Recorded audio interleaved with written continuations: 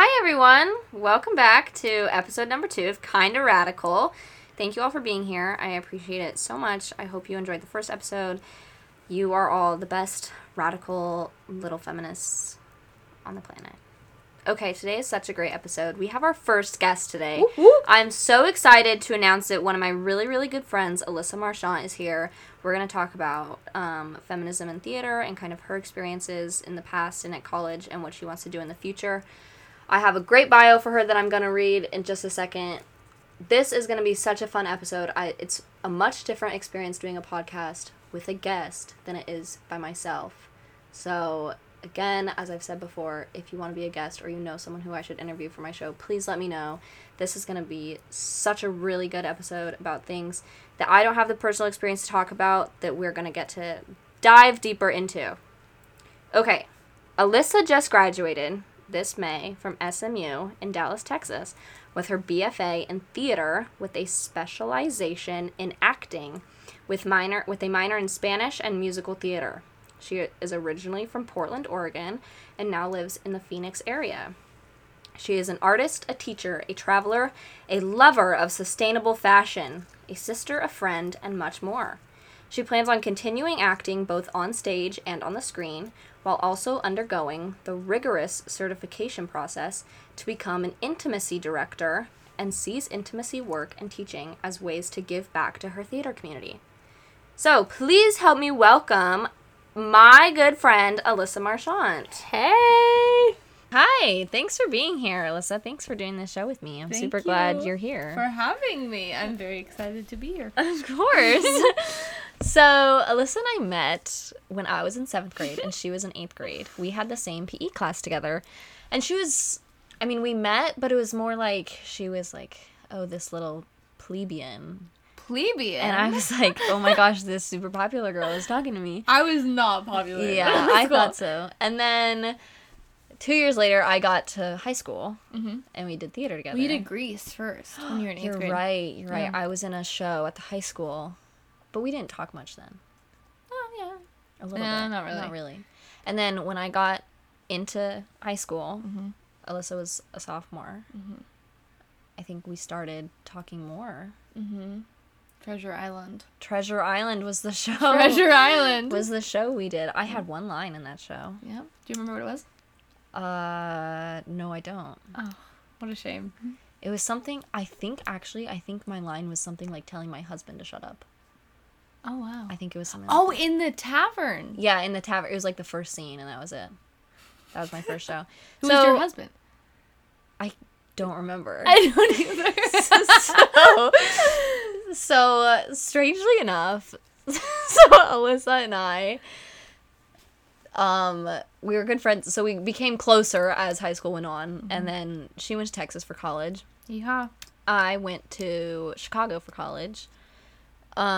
And all of a sudden, we both ended up in Phoenix, Arizona. Did you you got there first, right? I didn't know that you were going there. Yes. Though. So my decision to go there was really quick. Yeah. Really last minute. It was, yeah. Super quick. That's so true. I was living in Chandler. And then all of a sudden, you were like, my boyfriend is going there. Yeah. And it was, you like came to visit. I wasn't even. I think you visited like twice, and then you were like, I have an apartment in Tempe. Yeah. Yeah. Or Tempe, hard E. Do you say hard E? Tempe? Some people say Tempe. Tempe. Ooh. Tempe. Tempe is what some. Oh, like P, like, but instead of Tempe. I say. How do other? I say Tempe, but Tempe. I think Brad says Tempe. Tempe. So I don't know. He's from the Midwest. I feel like he he's says some right. things weird. Okay. Though. Well, I'm not sure. Neither of us are actually from Arizona, but Nope. So now strangely we live like 10 minutes away from each other. Yeah. So close. So it's super weird. We also have some very strange family connections. Oh my God. Our parents are very good friends. Yes.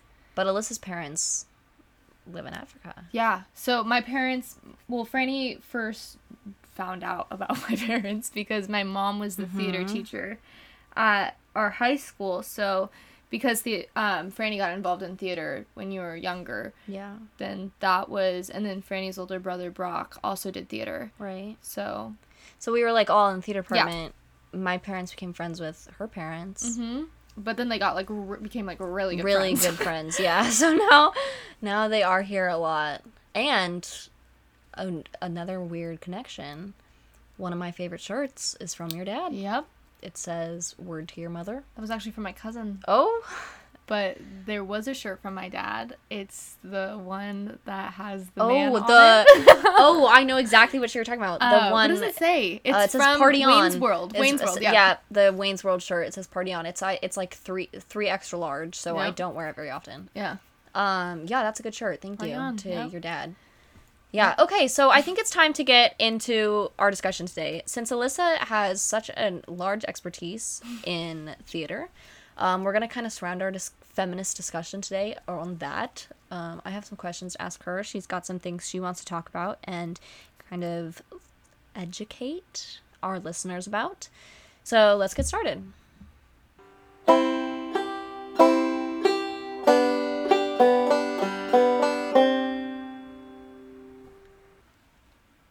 So the first thing I wanted to ask you about, Alyssa, is, so you spent 4 years in SMU's theater conservatory, correct? It was separate from the school. Yeah, it was at the art school. So Meadows School of the Arts was like one of the schools, but it was still like a liberal arts education. But there were like conservatory years that were like conservatory training years. Okay.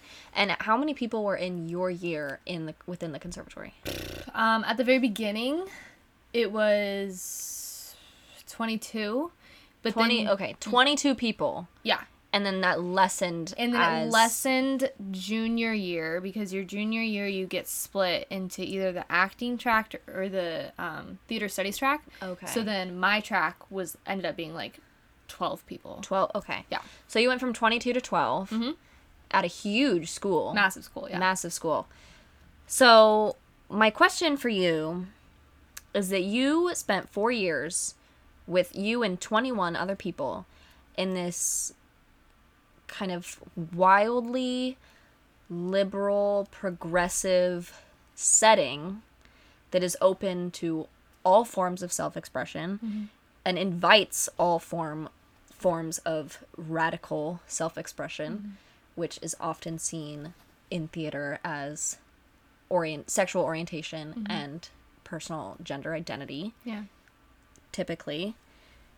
So how have you kind of navigated that transition from that super, super progressive arena to now, I guess, kind of coming back into the real world and moving somewhere like Arizona, but really just the real world in general, going from that super secluded arena setting and back into the real world.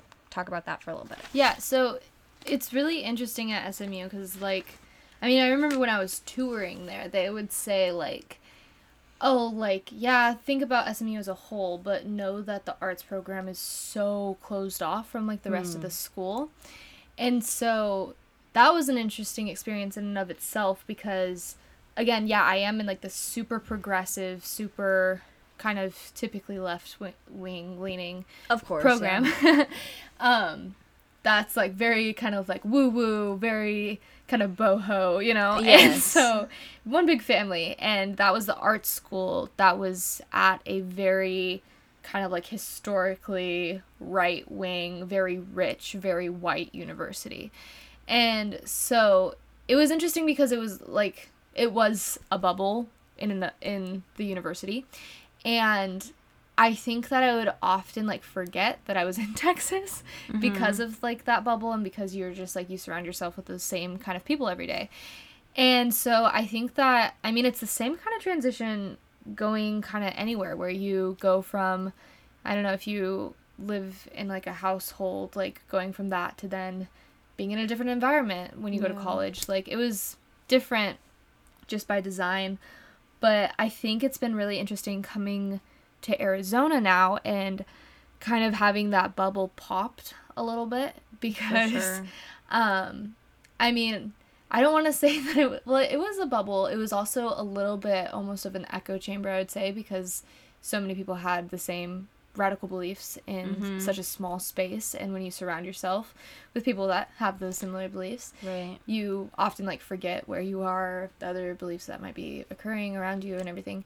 So Arizona's been interesting so far. I mean, I think a lot of the shows and like the productions that I was so fortunate, and like the training that I was fortunate enough to receive at SMU all came not necessarily like with an agenda, but like they saw the arts and theater as a force to kind of like make statements about things. And there were so many.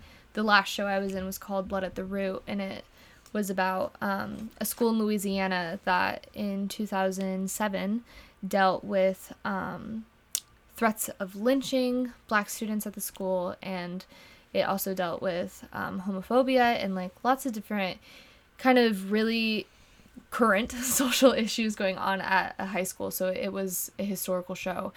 And so I'm used to that kind of work that's always pushing the boundary, making you think.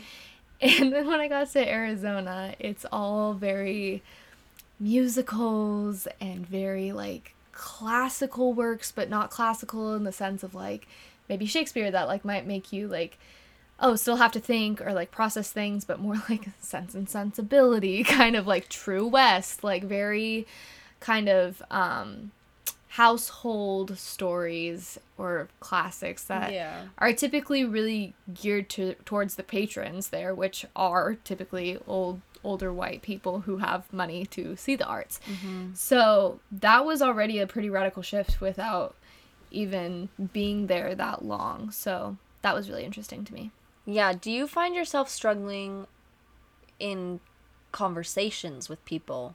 Even like talking to people that you were in classes with, just saying something so offhandedly that you would mention like without a second thought, that you then find yourself like self-regulating how you speak in a different way, what you speak about? Yeah, so with what you speak about with people outside of that setting. that kind of bubble.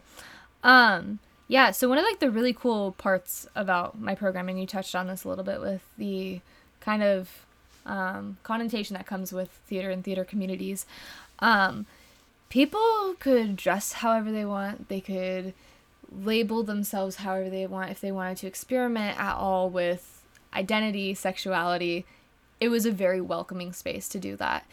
And I think that then moving somewhere, or even just having conversations with like family members that don't really like get that world and stuff, I would find myself like kind of switching things a lot. And it would take me back a little bit, because here's like my friends that maybe use different pronouns. For example, I have a bunch of friends that use like she, her, or she, her, of course, and then maybe they switch to she, they. And I have so many wonderful, beautiful non-binary friends that use they, them pronouns. And I often would find myself to just avoid having any sort of awkward conversation with people from outside of that bubble. So people that I first meet, or people who might have a very like fixed mindset and might not totally understand what I'm talking about. I find this with my grandparents a lot. Like kind of almost kind of I like not letting these people that I really love and really admire have their full identity, because I am almost like putting them in a different box than they've like said that they identify in, just to kind of avoid having awkward interactions. And so I've denied them part of their identity, which is like such a strange thing. And it's like one of those things where it's like, oh, you're like, oh, it's never going to come around back to them and stuff. But it still is like a really interesting thing to reflect on and be like, why am I now suddenly, like after I was in this bubble for so long where this is how I referred to people, this is what I did. Like now it's kind of like disintegrating in front of me, and I'm the person that's doing it, but it's just to almost make the other person comfortable, which is like such a strange feeling. Yeah. But so what you mean is like if you have a friend who goes by she, they pronouns, you would use the they pronouns in the bubble. Oh yeah. And exclusively use the she pronouns outside of the bubble. Yeah. Is that what you mean? And like even just like, and this sucks to say, but like really using they with people that either know them personally. Yeah. Or to them. Like, right. just themselves. Like, or people who also kind of are on the same train that we're on, where it's like, oh, this is like a safe space. This is like, but then really leaning on the she, like when I'm not in that right. kind of like environment. That's really interesting. So the next question that I have that really builds off of that is, why is theater such an open place for this sort of self-expression and like this radical form of self-expression that is often not accepted in other areas? Yeah. I think that there's a really... This is going to sound really bad at the beginning, but I promise it's not. There is such a liberating and a very sophisticated kind of freedom that comes with theater and getting to play someone else.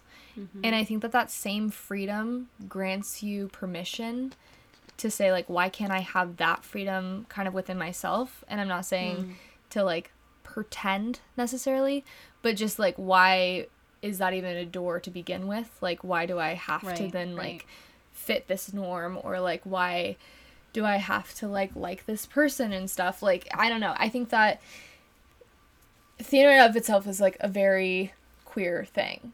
Like, stepping into somebody else's shoes, and it's, like, a very kind of intimate thing to be playing another person in a way that's not, like, sexual, but it's very... It's intimate, and it's very, like, sensual in a way where you constantly have this freedom to express yourself in different ways. And so I think through all of that constant and consistent expression, then you kind of start to, like, reflect and say, like, why can't I do that with my own life then? Yeah. Yeah. So I was in theater a little bit in high school. Yeah. Not nearly to the extent that you are, obviously.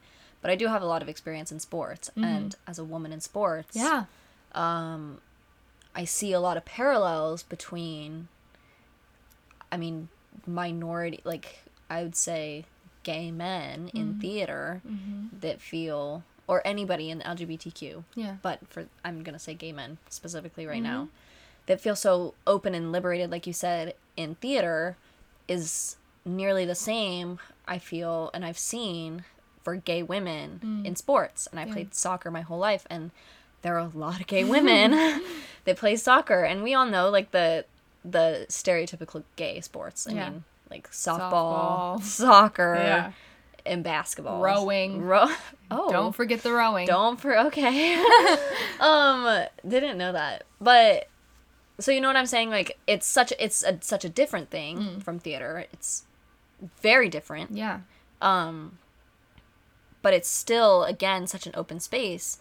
And I don't think that as an athlete I've ever felt like I'm, like, sensually, like, into, like, being someone else or, like, opening doors to other people's lives, like you so well explained through theater.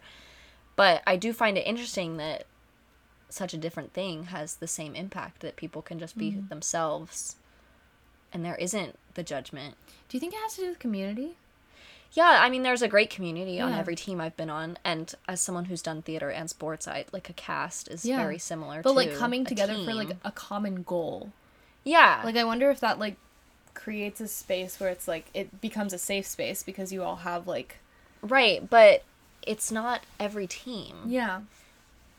Like, and I'm not saying that there aren't gay people in other sports, but there aren't the numbers of gay women that are on the college dance team as there are on the college soccer team.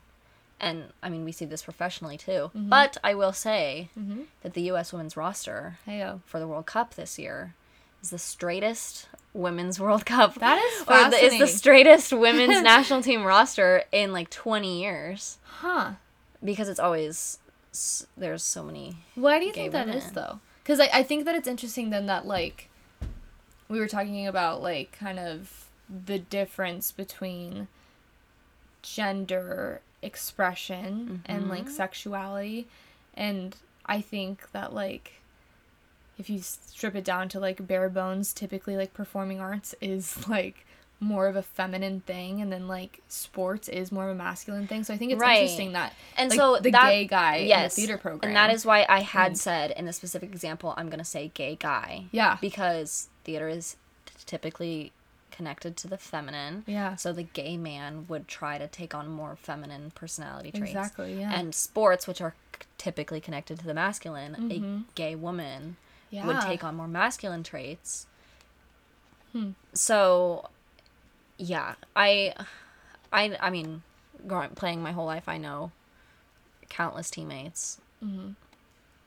It's just, I just wanted to point out the interesting parallels between the two very opposite communities that have the same effect. Yeah. So now let's talk a little bit more about what you want to go into in the future.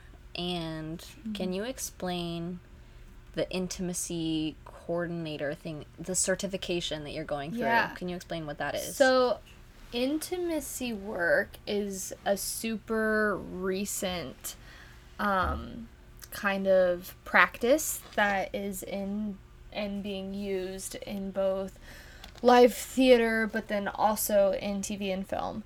So a lot of times when you see, not specifically like, or just sex scenes, but any moments that are intimate, think of it as like fight choreography. Like, you know how you have to choreograph fights to make sure that they're safe. You can't just put two actors on a stage and say, oh, this is the scene where Mercutio has to die. Like, pretend to fight and then end it with him being stabbed. Like, you can't do that.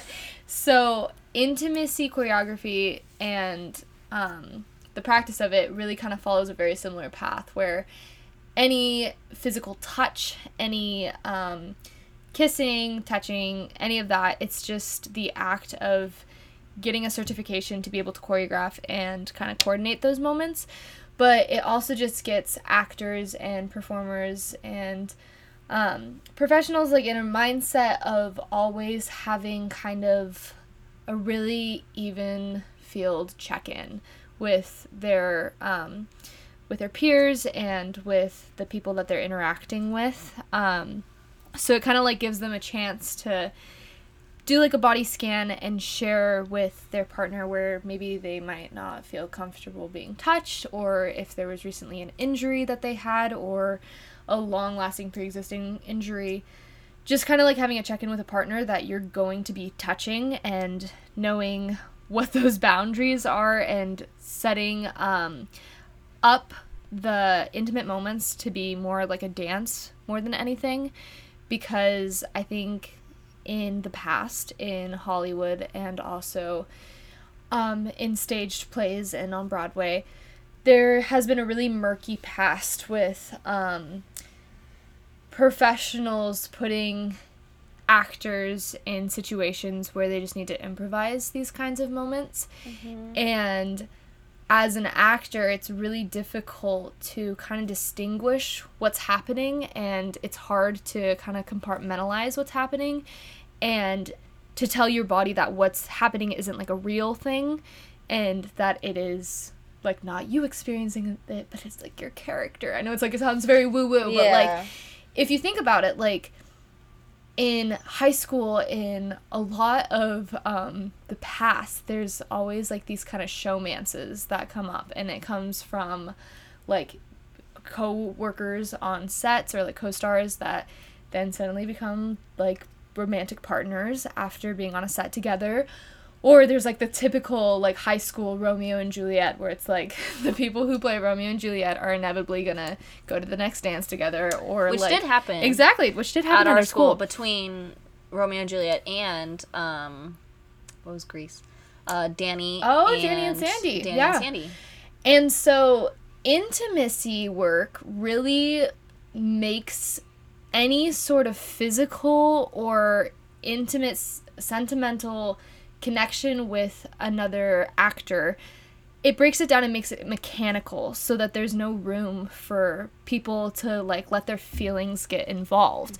And so it really just like helps people again be able to differentiate what is happening that is not that is not an organic moment that is happening with somebody that you might have feelings with, but what is a very orchestrated and specifically choreographed moment with a fellow peer or coworker.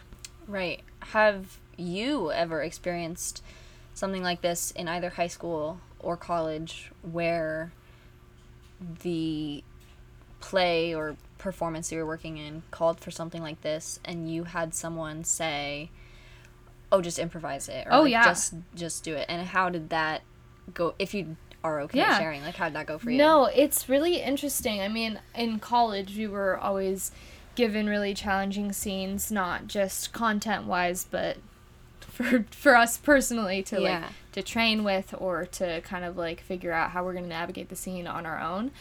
And I remember I was still in my kind of like lower classman years.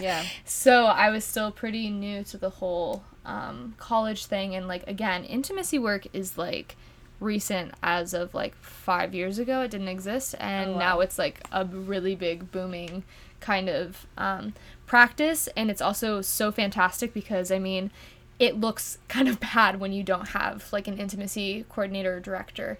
Also, intimacy directors are for TV and film, and intimacy coordinators are for stage productions or any sort of live theatric.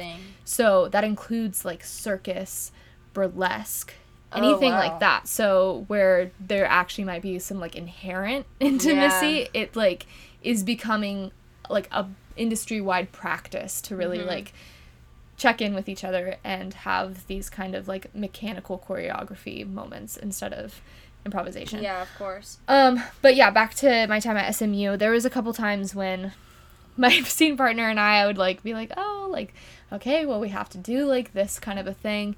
And we would establish one thing, but then of course when we're showing it to the class, something else happens. And it is always a hard thing when that happens, because, I mean, you don't really know if you want to stop it. You don't know if you like should speak up. Are you going to get like ridiculed for like stopping a scene or whatever?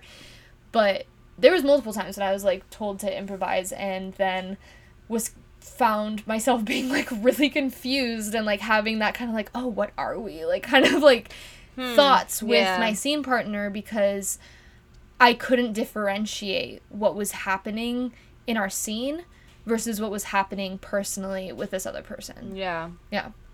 That's interesting. And I mean, it's very clear from this conversation that people who have had other unwanted touches or experiences that are then put into roles like this would face a lot of trauma. Oh, absolutely. In that. I mean, and it's like, I think specifically, I mean, you know about this just because of, I mean, this is a huge thing during the Me Too movement with figuring out a lot of producers and directors in Hollywood. That's when there was like kind of a notorious kind of like casting couch kind of a like stereotype, especially for women in the industry. So, I mean, I was just talking to some other actors here in Portland today about how like it's everywhere. I mean, and it's horrible when it happens, because it feels like, oh, I either have to like go through with this unwanted thing, or I... Do you mean like the director couch thing? Yeah. Okay, where like if it's somebody that is above you in power... Oh, yeah, like, of course. Oh, am I never going to get cast again if I say no? Like, and then that can also go, I mean, kind of to a lesser extent, but like you said, like, will I get ridiculed if I stop this scene? Yeah. Like, you're going... Everything in your body is saying, like, I've learned from this, I know how this goes, I don't want these touches, this is a big no-no. Yeah. But you still continue because, I mean, you can't, like, the show must go on, exactly. Right? Even though things are happening that you are not consenting to on stage. And I think that there's also, like, I don't know, in my experience, like, the two times that, like, come to mind when, like, I think, like, if there was an intimacy coordinator present to do these moments, they would not have happened. Like, the two moments that come to mind, both of them shifted drastically when we were in front of other people. So, like, became more intense. Yes. Yeah, exactly. That's how I would imagine it And happens. so, it's so interesting because it's like, in rehearsal, when it's just you and the other person, I think it's really easy to keep them accountable. and it's really easy to Of be able course. to kind of like have that interaction, but then as soon as you're in front of all these other people, there's kind of like this weird second guessing that suddenly comes up where you're like, oh, well, now I have everybody here and I have to keep myself accountable by giving them a performance, but also like this is so against everything. Right. And then it sucks too, because those are sometimes the moments too where it's like, oh, this is different. What is this? And without even knowing it, your body is like starting to like make a weird connection Right. to this person, and or starting to create like a weird traumatic thing that's happening that then leads to maybe then like you associate that trauma with performing. And I constantly think about that, like how many women in Hollywood that we've never really seen because they actually did speak up and or you don't associate that trauma with performing but with touches. Oh my god, yeah. And then anything absolutely. intimate in your real life becomes difficult. I do have two questions, two questions, sorry.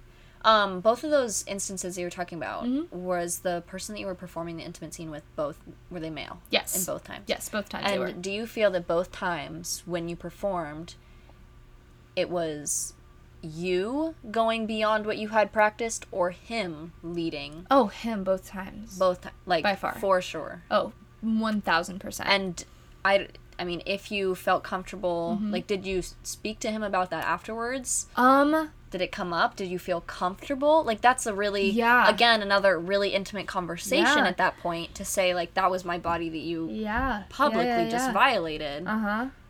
It's so like, interesting. Congratulations, we got an A? Like, how do you say that? Yeah, because I think about, I mean, one of them was in high school, and I remember not saying anything because I didn't know. Yeah. Like, that it was, like, wrong. And I was like, oh, maybe this like, and then there's also this horrible thing where it's like, oh, maybe this person just, like, was really in character. And, like, maybe, like, this is what, like, their character would do.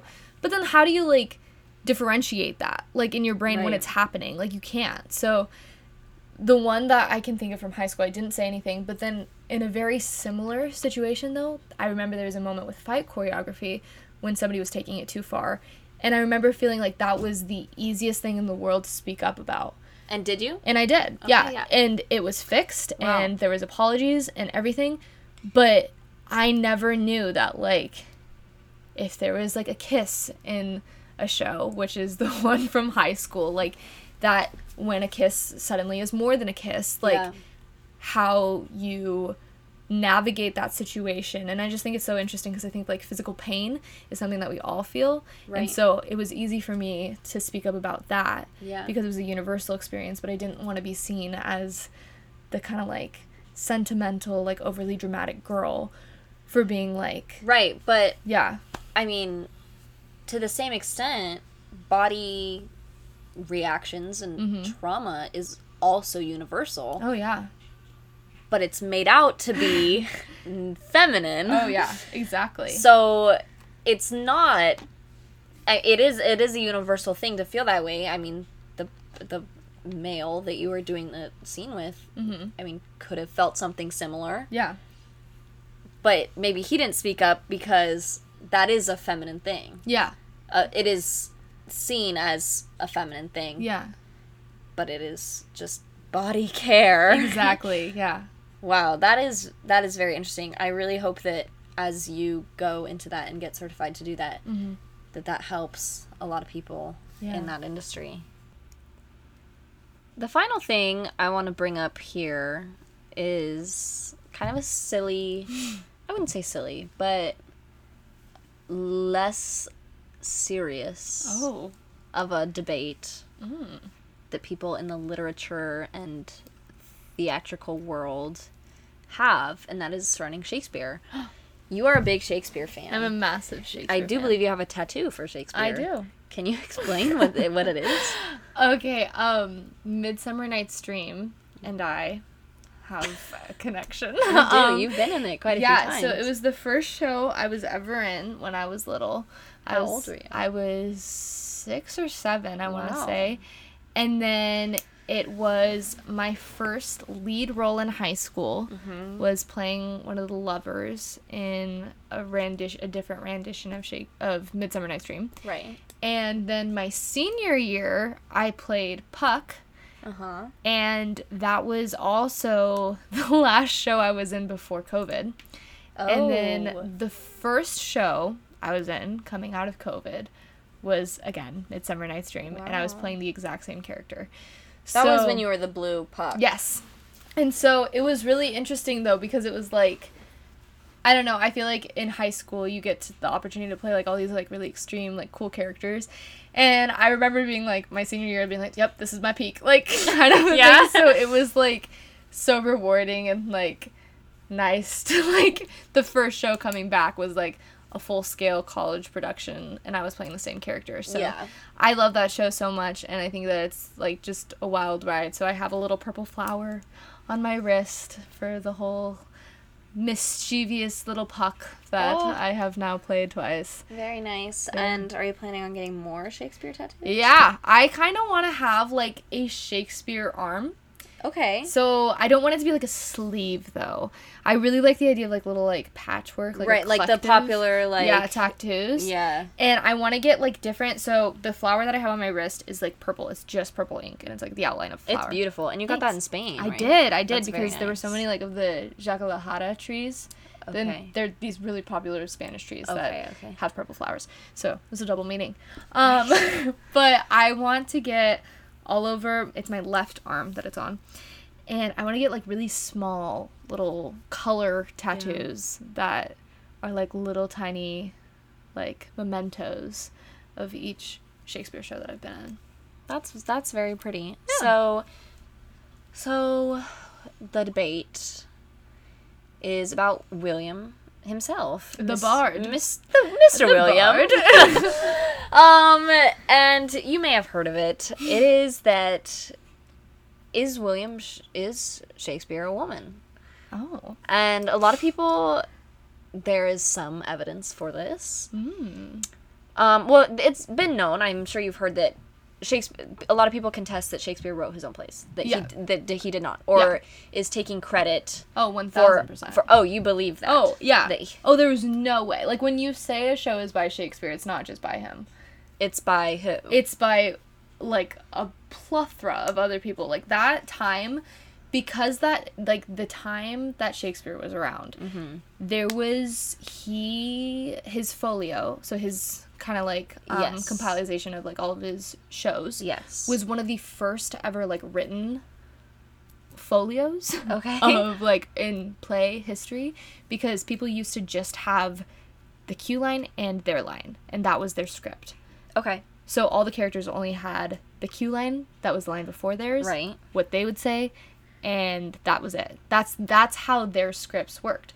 So all these actors came together to create these shows. So goes without saying that there were many plays that were happening before Shakespeare's were written down. That he could have pulled from, that he could have claimed as his own. And that then he put his name on. Of course. So, because he did own, or was a shareholder of the Globe Theater. So, I've heard that there were playwrights working at that theater that he then took their work and put his name on. Oh, yeah. Okay. No, I would not be surprised. So, the argument that I have heard, this debate, is that not only was he putting his name... So, there's two parts. He put his name on a work that was written by a woman. Oh, yeah. He took credit for a woman's work. Or a woman wrote under a pseudonym. Oh, interesting. Of the name William Shakespeare. And there is quite some evidence for this, but the most compelling evidence, I believe, is that at the time, obviously women were seen different in society and in households and marriages. And he wrote about them in a very intimate, understanding way. In a very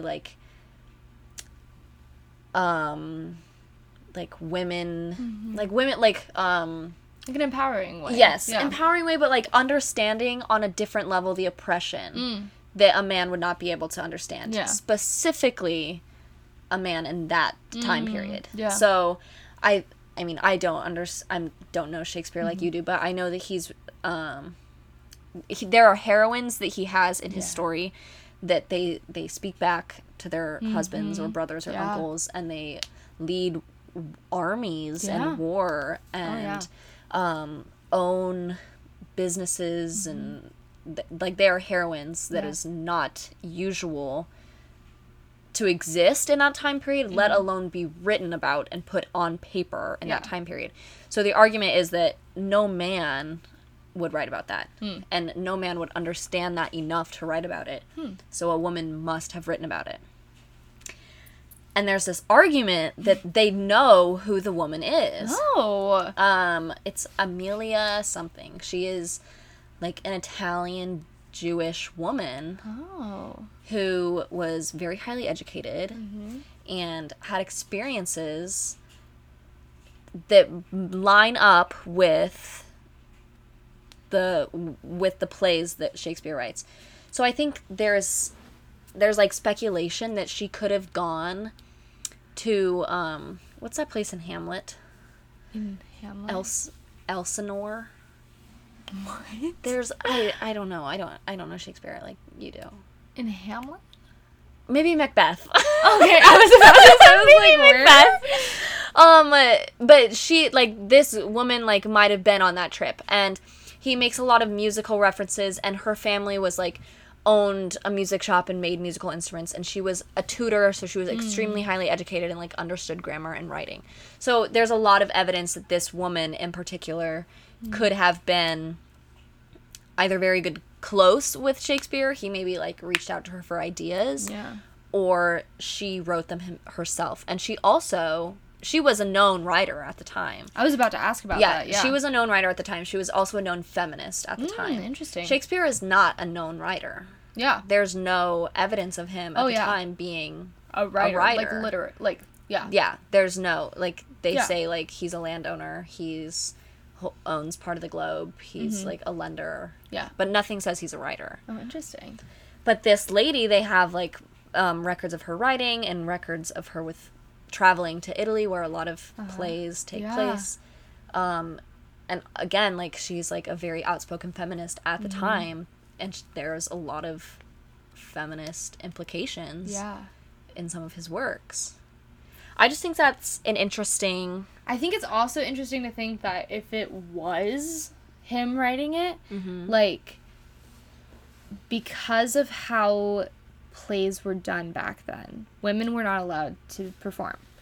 So all the women characters were played by very feminine men. So I always wonder this. I always, like, ask myself if, like, again, this goes with the notion that he did write the shows, but I always, like, wonder, like, did he write them knowing that they would someday be performed by women? How? That's what I'm saying. Like, it's interesting. Like, how do you write a play knowing that you will be the most famous playwright of all time? you like, exactly. Like, you can't.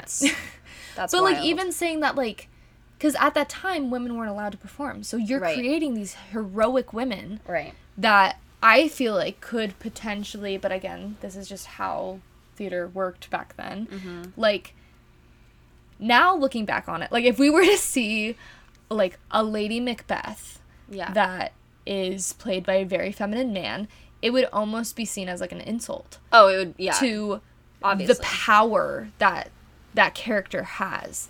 And so it's interesting to me that, again, going off of what you're saying, that this Shakespeare, I did air quotations around that Shakespeare, wrote these heroic women that were capable of more emotion than a lot of women had been written with at the time. Well, I think there's also an argument, maybe less of an argument, but more speculation, that Shakespeare was queer. Oh, yeah. No, and I, personally, I totally believe that. Okay, so if you, like, that Shakespeare wrote these plays as a queer man himself. Yes. Okay. I think he was a little bit of a bi-king. Okay. In my personal opinion. Because fruity, William. Of course, there are these accounts of Anne Hathaway and their relationship and everything. But there's another guy that maybe was... That's what I'm saying. So he left Anne. Got a little sidebarred. Yes, sidebarred. And so I'm saying... And I think that there's so many characters throughout. I mean, and what we were talking about, like, with identity and, like, this freedom to kind of, like, show, like, different sides of yourself, like, in so many of Shakespeare's shows, there's characters that are playing the other gender that you are aware of in Twelfth Night and Midsummer Night's Dream. Even Puck is, like, constant, like, is Puck is what Puck a woman, or like, what is Puck? Yeah, no, seriously. Like, and never specified. Which I think is part of the magic of, like, a lot of his works, is that, like, again, thinking that he might have... It's so difficult, too. We talked about this a lot at my school, and we had, like, a Shakespeare specialist at our school. And he's still alive. He's a brilliant man. And we talked about Shakespeare a lot one day, because he is a specialist, so he's, like, world-renowned on Shakespeare. And he was like, oh, Shakespeare was not one person. Like, when you hear the name William Shakespeare, that is not one singular man that you see that kind of, like, bust of with the beard and the, like, goatee. Right. Yeah. But the consensus is that it was multiple men. Oh, yeah. But I don't think... There's no way. So... There can't be. So what we're going from is we're saying it's not one man, it's multiple men, but we're just completely ignoring the fact that it could be one or multiple women, or men and women. Of course. And, of course, one of the biggest arguments against this is that women at the time period were not educated. Mm-hmm. And if you've ever read Virginia Woolf, A Room of One's Own... She has this great section where she makes up this imaginary character called Judith Shakespeare. Oh. That is Shakespeare's imaginary sister. Oh. I think his real sister's name was Jean. I think you're right. So Judith Shakespeare is this imaginary girl, and Judith Shakespeare really wants to write, and she's really moved by the arts and by theater, and she wants to go to school like her brother, but she can't. So she cooks all day, and she cleans all day in her house in the 16th century or whatever. Yeah. And she decides, this is all, Virginia Woolf is, like, depicting this, like, imaginary story. She decides she wants to go explore theater like her big brother and run away, and so she goes to London, and she ends up getting pregnant and killing herself. And that is the end. Wow. Yes. Hello. That is the end of Judith Shakespeare. And that is why Virginia Woolf is arguing, she puts to rest this argument that Shakespeare is not a woman, because there is no way that a woman would be able to write plays. Yeah. I mean, how would she be educated in the time? Mm-hmm. But there's this evidence that this woman is fully educated from where she came from and by her family. Yeah. I think it's an interesting argument. Yeah, no, it's a fascinating argument. I mean, Shakespeare's so interesting too, because, I mean, like you were saying earlier, like, there's no way that you can write plays knowing that you're going to be the most well-known. Right. I was going to say well-renowned, but... And I always wonder also, like, if, like, did this kind of infamous William Shakespeare, again, air quotations, like, did they write knowing that people were going to dissect it to the extent that they do now? But I don't think so, because that was their normal language. Like, we have to dissect it just to understand meaning. Is that what you were talking, like, do you mean the language we have to dissect? Well, in a way, but the poetry that comes from the way that Shakespeare shows are written. Mm-hmm. And through that poetry, also, that is, like, the images that are painted that are, like, so specific to womanhood. Right. And everything. Some of this... So, I also read one time that there was a sonnet. Mm-hmm. I mean, he wrote how many sonnets? So many. 180 or something. Yeah. I think it was 181 or 189 or something. Yeah. I don't know. Your mom would know. Maya Angelou, the famous poet. 154 sonnets. Oh my gosh, I was so wrong. Maya, Queen Maya, she read one of the sonnets one time and said she thought Shakespeare must be a black woman. Oh, because interesting. How else would he know what I've been through about trauma? Interesting. And that is so unique. I don't know a man that I've ever spoken to. And I guess, I mean, sight and knowledge of a name maybe limits that. But it is rare. I read a lot of books. It is rare that I, like, that I will read a book by a man and think, like, how does he know that? Yeah. Yeah. Like, how do you relate to that? Yeah. I think that there's, like, a really... this is kind of more on the basis of, like, race that you were just talking about, where obviously, like, in Shakespeare's time, like, the chances of these sonnets and these plays coming from a person of color who is also female, like, is, like, not small, but, like, you know, it's like, that's not, right. That would not be normal. No, not at all. At all. But I think that there's this, like, beautiful humanity that comes from, like, these feelings where it's, like, you can be allowed to be touched in a way where it's, like, oh my God, like, how did you just explain everything? And so then that's when I start to think, like, there are experiences, I think, that are specific to women, but I think that there's also just, like, universal experiences that, like, you can think are specific to you. But it's just because it's in so much detail that maybe then that does make you, like, think, like, oh my God, that makes me think of where this puts words to this thing. I agree that there are definitely universal emotions that cross gender lines, like, without a doubt. Yeah. I mean, we can all listen to a famous song and a boy or girl after a breakup, and they can feel the same sadness. Yeah. But I think that there are specific emotions that women feel. We can all agree. Oh yeah, there are emotions there are emotions that women feel that a man will never feel. Oh yeah, he will never understand. No. So when you put a little girl, a little black girl, who's been through trauma, and she reads a poem, and she says, "How does he? This must be. I must be reading from a black woman. How else would this person know what I've been through?" Yeah, that is, like, profound. That truly, that means something. Yeah, I don't think that. I mean, imagine the shock when she knew that was a white man that she was reading. From how many years ago? Yeah, I mean, thousands of years ago. 8,000? I was gonna say 1,000. I don't know about 1,000. That's maybe an exaggeration. But like, I see where you're coming from. Literally less than 1,000. I do think, like, I mean, one of the biggest things I remember somebody said this is that, like, an artist's main job title is a thief. Like, if you are any sort of artist, you are going to be stealing from another sort of artist in a way. And so then that's why people, like, are like, oh, like, what's original art at this point? Okay. And so I do think absolutely that, like, with Shakespeare, but then, like, even with his legacy, that was such a well-known name that people might have just slapped it onto things because they know that that's how it'd be seen. Oh, like later. Or, like, later when, like, okay. Yeah. Or well, I mean, it's like the movie Romeo and Juliet. And there you go. That is a loose example. This is the worst example I've ever heard. No, I was saying, like, I've been thinking about that movie this entire time. Oh, wow. I'm not gonna lie. There you go. I really but like I mean, that if movie. you think about it, like, Lion King isn't Lion King. Right, it's Lion Hamlet. King is Macbeth, but... Oh. Okay. No, you're right. It is Hamlet. Oh my God.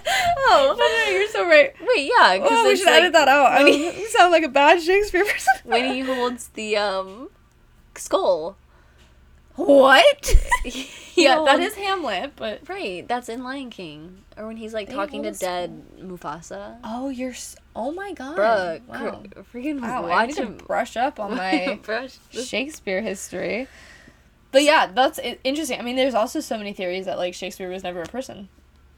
That, like... What? Well, someone had to write that. People, like, there's you mean, like, the pseudonym? There's no, like... No, I'm saying that there's, like, no proof that Shakespeare ever existed. Like, people literally claim this. I know multiple people that are like, there's no certification for his birth. There's no certification for, like, any of these things. I did see that there's, like, his lost years. There's, like... Yes. Like, so it could just be... Yeah. I mean, there could have been a William Shakespeare. Yeah. That, I don't know, was just, like, some, like, farmer dude. Yeah. And then... he just, like, no one cared, and then all of a sudden they just happened to maybe come up with this name. Yeah. Because also his signature is different. Oh, yeah. Right? Oh, my God. I think that there's only, like, Oh my god, what's the fact about this? It's so interesting. There's like 18 different signatures. No, I Why think did that there's get like that number. I don't know That's where so 18 came fake. from. It's like 7 though, and 5 of them are spelt differently. Yes. Yeah. Yeah. Like That, don't quote me on that. That's probably wrong. But like, we just keep making. I said thousands of years. no, yeah, no, I think we're okay. We're out of the woods. So basically, we loosely know what we're talking about. I promise Alyssa really likes Shakespeare. I love Shakespeare. I like analyzing Shakespeare, but like Maybe when it not comes his to like history, personal life. maybe not. Yeah. So I think we can just maybe leave it at a good spot. It's just an interesting debate is all we would like to draw attention to. And also just what Francis was talking about at the beginning. Amelia Bassano is that is who the it name. was. So That's if you the want name. to look up or do your own research. There is a lot of interesting research Yeah. on it, and there's some good evidence. Yeah. Doubters of this theory will say that none of the evidence is compelling. Mm-hmm. Doubters of that theory are also men. Ooh, tea. So There you I go. think that they have some interesting, relatable content for women Yeah, that would definitely feel like another woman wrote that. of course. So if you feel inclined, I think you should really Do your look own into research. it.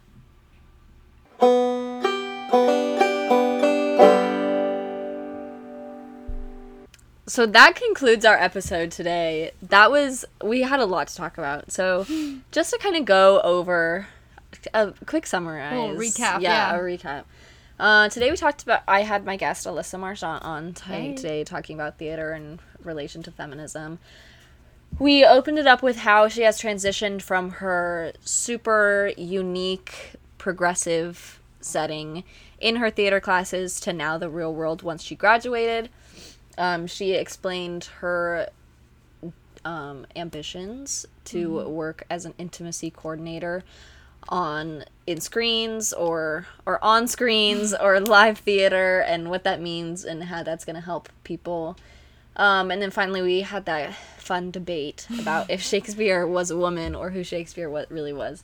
So I think that was a great episode. Yeah. I had a lot of fun. I did too. Thank you for having me. Of course. Thanks for being here. I had a great time. You're staying... So we're both currently in Oregon right now. Yeah, And then in a few weeks, we'll both be back in Arizona. correct. And it's going to be really hot. It's going to be so hot. Yeah. But Alyssa does not have a pool in Arizona. Nope. Which is rare. Yep. I So I'm going to be over. I do have a pool, so maybe we should do another episode. Yeah. Sometime At the soon. pool? At the pool? Maybe the not. pool. That's a very public area, and this Ooh. was a very loud and long adventure for the two of us. It might be fun. Yeah, but I'm going to Europe. Yeah. I'll be gone for 2 weeks. I'm going to Amsterdam Yeah. and 2 places in Belgium. I'm so jealous. And then we're going to finish in Munich before we come home. Germany. Germany. Yep. And then after that, maybe we should make another Yeah. episode. I think this was really fun. Because I would love to hear about all of your travels. Yeah. And what you noticed. When you Okay. Yeah, that'll be great. I look forward to it. Well, thank you for being here today. Thank you to all of our listeners of Kinda Radical. I appreciate you all very much. And I hope you enjoyed the episode today. Bye-bye.